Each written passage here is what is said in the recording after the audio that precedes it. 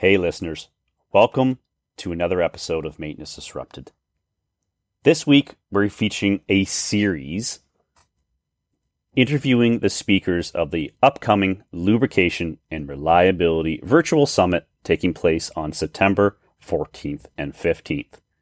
And this week we are very excited to announce we are going to give away 10 free passes to this event. How do you enter? How do you win? Stay tuned at the end of the episode to find out. Before we get into our podcast, a quick note from our sponsor. By now, you've probably heard me talk about NanoPrecise. Their 6-in-1 sensor combined with their ML and AI technology to detect the early onset of fault in mechanical equipment. Each week, we bring you a series called Machine Doctor to the Rescue. This week, Machine Doctor to the Rescue takes place in a steel plant. In the oxygen plant compressor, which is a very critical machine, the Machine Doctor alerted the end user with an early journal bearing fault. Now, what's important about this is a journal bearing fault. This isn't a rolling element bearing. This is a journal bearing fault where traditionally we look at proximity probes to be able to detect as best we can the early onset of failure with journal bearings. I invite you to learn more about journal bearing fault detection using the NanoPrecise Machine Doctor at nanoprecise.io. And now back to our show. In this first series podcast, we welcome Ryan Chan. Ryan is the CEO and founder of Upkeep. You've likely heard of them. And I get the chance to interview Ryan about his keynote presentation. What does the next generation of maintenance look like? And what's very interesting is both Ryan and I come from a technology-heavy background, and we got into a disagreement, not a disagreement, but a difference of opinion around technology and linear adoption. And all of this feeds in to what the next generation of maintenance looks like. It is always a pleasure to spend time with Ryan, and I hope you enjoy the short but interesting interview with Ryan. Ryan, welcome to the Maintenance Disrupted podcast. Thank you for coming on. Thanks for having me, Blair. Appreciate it. Ryan, I guess you probably don't need any introduction because you're all over the place here, but this is Ryan Chan, the CEO and founder of Upkeep, who is also a sponsor of the upcoming Lubrication Reliability Virtual Summit. So why don't, for our audience, just give a quick overview of yourself, Ryan, and your company. Sure. Again, thanks, Blair, for having me on the podcast. Really appreciate it. A little bit about myself. I went to Cal Berkeley, chemical engineer. First job out of college was as a process engineer at a manufacturing plant. Spun out of DuPont Chemicals. Basically, every single day of my life working in this manufacturing plant was how do we speed up our process? How do we ensure predictability of our manufacturing line? And we actually turned to technology to better help us understand data and why our equipment was failing and why it was actually running the way it was. I was responsible for implementing some of the technology behind our business. And that's when I kind of realized, man, the technology in this space, there's a lot to be desired, I would say, to put it nicely. Yeah. So I wound up teaching myself how to code on the nights and weekends, saying, hey, I want to build better software, better technology for field technicians out on the shop floor of a manufacturing plant. Wound up getting a job as an iOS developer. So left my job as a ChemE, getting a job as an iOS developer on the nights and weekends, basically was building this thing called Upkeep. Did that for about 2 years. And then one day my friend said, hey, Ryan, you should quit your job and work on Upkeep full time. That was about 5 years ago now. And ever since then, our company has grown to about 150 people, 3,000 plus customers all across the globe. And our sole mission is build better technology, build better software for technicians out on the shop floor because they deserve better. I like that. They deserve better. And they do, right? And I remember, Ryan, the first time I met you, and I can't remember how many years back ago this was, but myself coming from the startup world is you had to get very, very good at giving your value statement in one breath. Yeah. right? And I remember coming up to you and I said, "What is Upkeep?" And you described it as just that, as a, I think it was something around technician first or technician mobile first platform. And right there, you had me hooked. I'm like, finally, because when you look at software, it's usually driven from the top down. I'm not saying that can't be done, right? But you're enabling those people on the shop floor to become more efficient, more optimized, and make their life better. Exactly. Our entire value proposition and mission statement all goes back to the end user. And it's really the technician. You think about the technician, why we lead with our mobile first approach. It's because the technicians out on the shop floor, they are never sitting in front of a desk or a computer. And that's traditionally how the software has been built and how it's traditionally been sold is top down, go to the VPs and above. You sell all these pretty dashboards, but oftentimes you forget about like the 99% of users and where they are. It's not in front of That's right. And it's interesting. And if they're in front of a computer, the reality is, and I spent my early career, about half of it in maintenance, and we always got what we called the hand-me-downs. I'll make a reference, might date myself, but 386 computers, right? They were executive computers that were handed down, right? Because you didn't have the state-of-the-art technologies, and it took you, the time you boot up a computer to go get your coffee, come back, right? You might be able to enter some information in the CMMS system. So that's great. And you made a point here. We'll get into your topic. Your topic is about the future of maintenance. Where's it going to go? What value is it going to provide to us? It's going to be a keynote at the LRVS. I'm curious to get your thoughts. And this is something I've said for a while because I came from hands-on, and I've also learned your background in ChemE. If you want a universal degree, ChemE is it like, I have yet to see a ChemE do chemistry. They're always in adjacent in automation. It's like, it must be just like a adjustable wrench in the maintenance community where you can just fit into any silo. Yeah, a little bit about my background there, Blair. You're totally right. ChemE is the degree for people who have no clue what they want to do. Apparently, if you want to do iOS programming, you start with ChemE and then you do it on nights and weekends. Obviously, right? That's right. So anyway, so what I was saying is I started my career and not that I'm an electrical side, and I actually went back and did electrical apprentice so I could really hone in my hands-on. So I had the theoretical knowledge of electrical engineering, but I wanted the practical hands-on. Right. And I thought that was missing from engineering was the actual hands-on. I wanted to bend conduit. I wanted to pull wire, which, I think it was a good move. And, one thing I found while doing that is I've said this is technology does not have to be a linear adoption. Right. And what I found is when people started adopting technology, I'll go in my side of the space around condition monitoring and IoT is, well, I haven't done route-based yet. I haven't gone around with a handheld analyzer, so I'm not going to move to permanent mounted online condition monitoring because they feel they need to do that first, right? And, I've been preaching, and I've had some people disagree. And I understand why, because sometimes the foundational knowledge can be there before you move too far. But I'm a full believer that technology does not have to be a linear adoption. Do you agree with that statement? As in, you can leapfrog. You can leapfrog. And the analogy I give, and just from previous jobs, I spent a lot of time in India. And if you look at how, India came with the internet, like they didn't run phone lines everywhere. Yeah. Once cellular networks were built, then everyone got connected and off you go. And it's like my kids are young; they're all below 10, and I didn't get them dial-up internet or AOL first before they could get high-speed internet, right? To hear that, then a phone call comes in and drops your connection, right? They still take full advantage of the internet without having the pains and learning experience of dial-up internet, if you will, right? So that's my analogy to that. So do you agree? My gut says, Blair, is the biggest thing that will determine whether or not success or fail is like how you interpret and understand the data. When you leapfrog, I think you're right. It does leave this open, let's call it flank of, I collect all of this data. We're using advanced technologies, which oftentimes abstracts, I don't know, data collection, or it could be like parts of the data analysis, and just bubble up like what the machine believes is the most important data for you.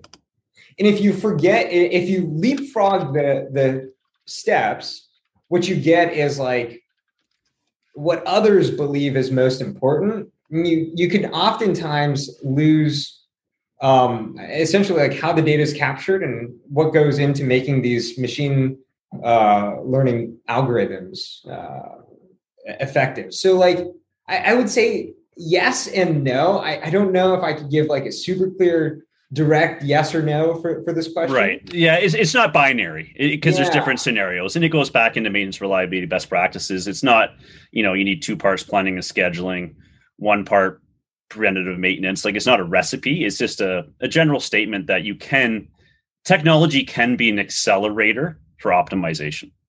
It can. And I think, it's an interesting conversation. Now that I like give this a little bit more thought, I actually lean more towards, no, actually. No, so this is good. And for the listeners, I gave Ryan no prep. I was going to throw this out. Zero, zilch. I had no idea we were going to take this. Here's the reason for that. Like, I think people really need to understand like what the inputs are before you start abstracting layers out. So even when you mention like, planning scheduling, like you need to be able to like do it manually before you can automate all of this away and give it to a computer. And the reason for that is because the computer, yes, will surface and highlight predictions on what they think is best. But at the end of the day, you're going to have all these nuances come up on a daily basis that don't fit this machine learning algorithm, fit this machine learning model.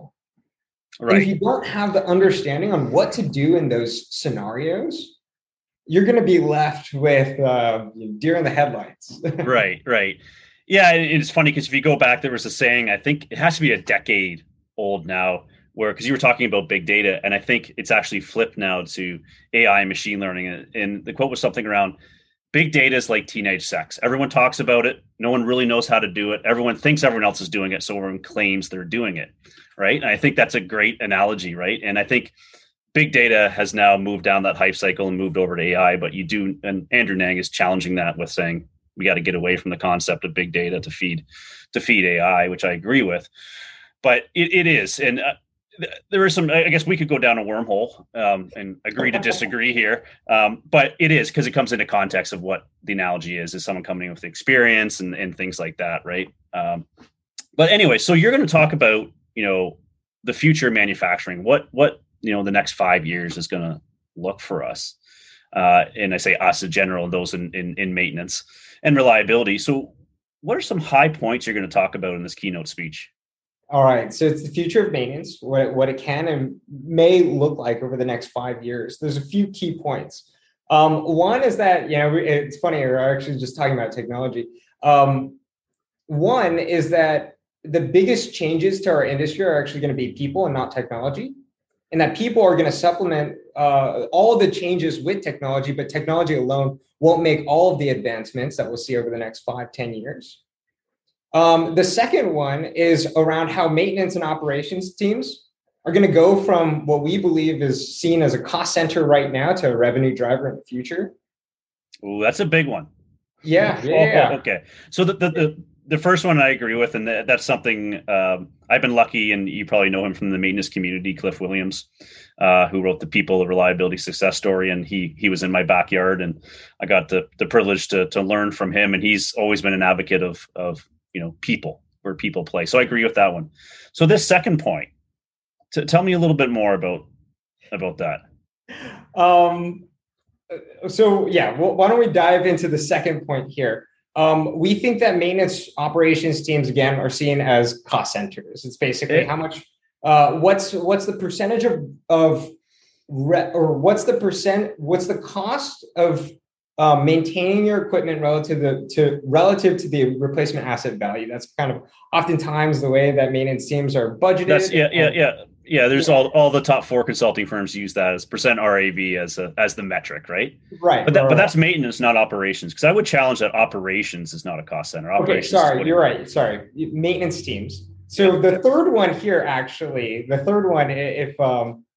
third big vision here is maintenance and operations teams. We want to join them. Hallelujah. Yep. Yeah. And so where this comes from, actually, and why I said maintenance and operations is maybe I should start with the second one. We believe that maintenance and operations should be more closely tied to the hit, much, much more than it is today. And if we do that, Blair, we can change the way that maintenance is viewed as a department from a cost center to a revenue driver. Right now, it's percent RAV for the maintenance team, and it's production and revenue for the operations team, but it shouldn't be that way. That's right. Maybe that'll give you some more context into how. Yeah, that makes a lot of sense, right? And there is a little bit of bridge of a gap in there if you look at OEE, overall equipment efficiency. That has your availability, it has your quality. So we ran a survey at the beginning of this year. We asked customers, industry experts. We surveyed 10,000 maintenance teams, technicians, VPs, C-level execs. How do you measure the effectiveness of your maintenance team? And you know what the most common response was? Plan preventative maintenance. Yes. Beautiful. Home run. Home run. So you're right. Like, there is a bridge with OEE, but is that how most companies are even looking at maintenance teams? No. Right. And so we've got like big issues to solve in this industry, and obviously like opportunities at the same time. That's what gets me so excited. Oh, that's great. Well, that's going to be interesting to go into further. And where do you see the people and technology starting to mix together? So your first point there, it's not just technology will accelerate, but it's really the people is going to be the biggest change, right? And is that because of experienced people leaving organizations, right. Onset of so there's a few things here. One, high attrition rates in industrial jobs. We've seen since COVID. At the beginning of COVID, we lost, I think, 1.2 million industrial jobs in the first 2 months of COVID. Obviously, the entire economy has rebounded, but we've only replaced about half of those jobs. So you're seeing tech take off. You're seeing industrial jobs. We've only replaced about 600,000 of those 1.2 million jobs that were lost at the start of COVID. So we're seeing high attrition rates. On top of that, we're seeing this skills gap between people exiting the workforce and people coming in. Okay, so what that means to me basically highlights the fact that we have to augment people with technology. It's no longer a question of like, is this going to happen, or when this will happen? It's more of a question of like, we have to make this work because, again, high attrition rates, labor shortage, and skills gap of people retiring and new people coming in. Right. Then the next question that we go down the rabbit hole of is, okay, well, which jobs are going to get replaced or augmented? And what we say is jobs that are high risk and also jobs that are mundane and can be obviously automated away. And what we see as the future of technology is taking low skill, low wage jobs, putting them into higher wage, higher paying jobs that capitalize on human creativity. Mm-hmm. And technology is going to basically augment human creativity to get these people into higher skill, higher paying jobs. Like that's ultimately. I agree. And that's what people ask me from the AI point of view. Where do you see AI going, and is it going to replace me? And really, I said, it depends what you're doing now. Because I think, and we're very much aligned here, there's two aspects of it where I see AI starting to play a part is getting rid of the repetitive, mundane, low value added tasks. Yeah. Right. So things that are, constantly coming in that you can essentially automate out. Now, whether you can automate with traditional statistics, automation, or advanced technologies like AI, that's fine. And the other one is an extension of our cognitive abilities.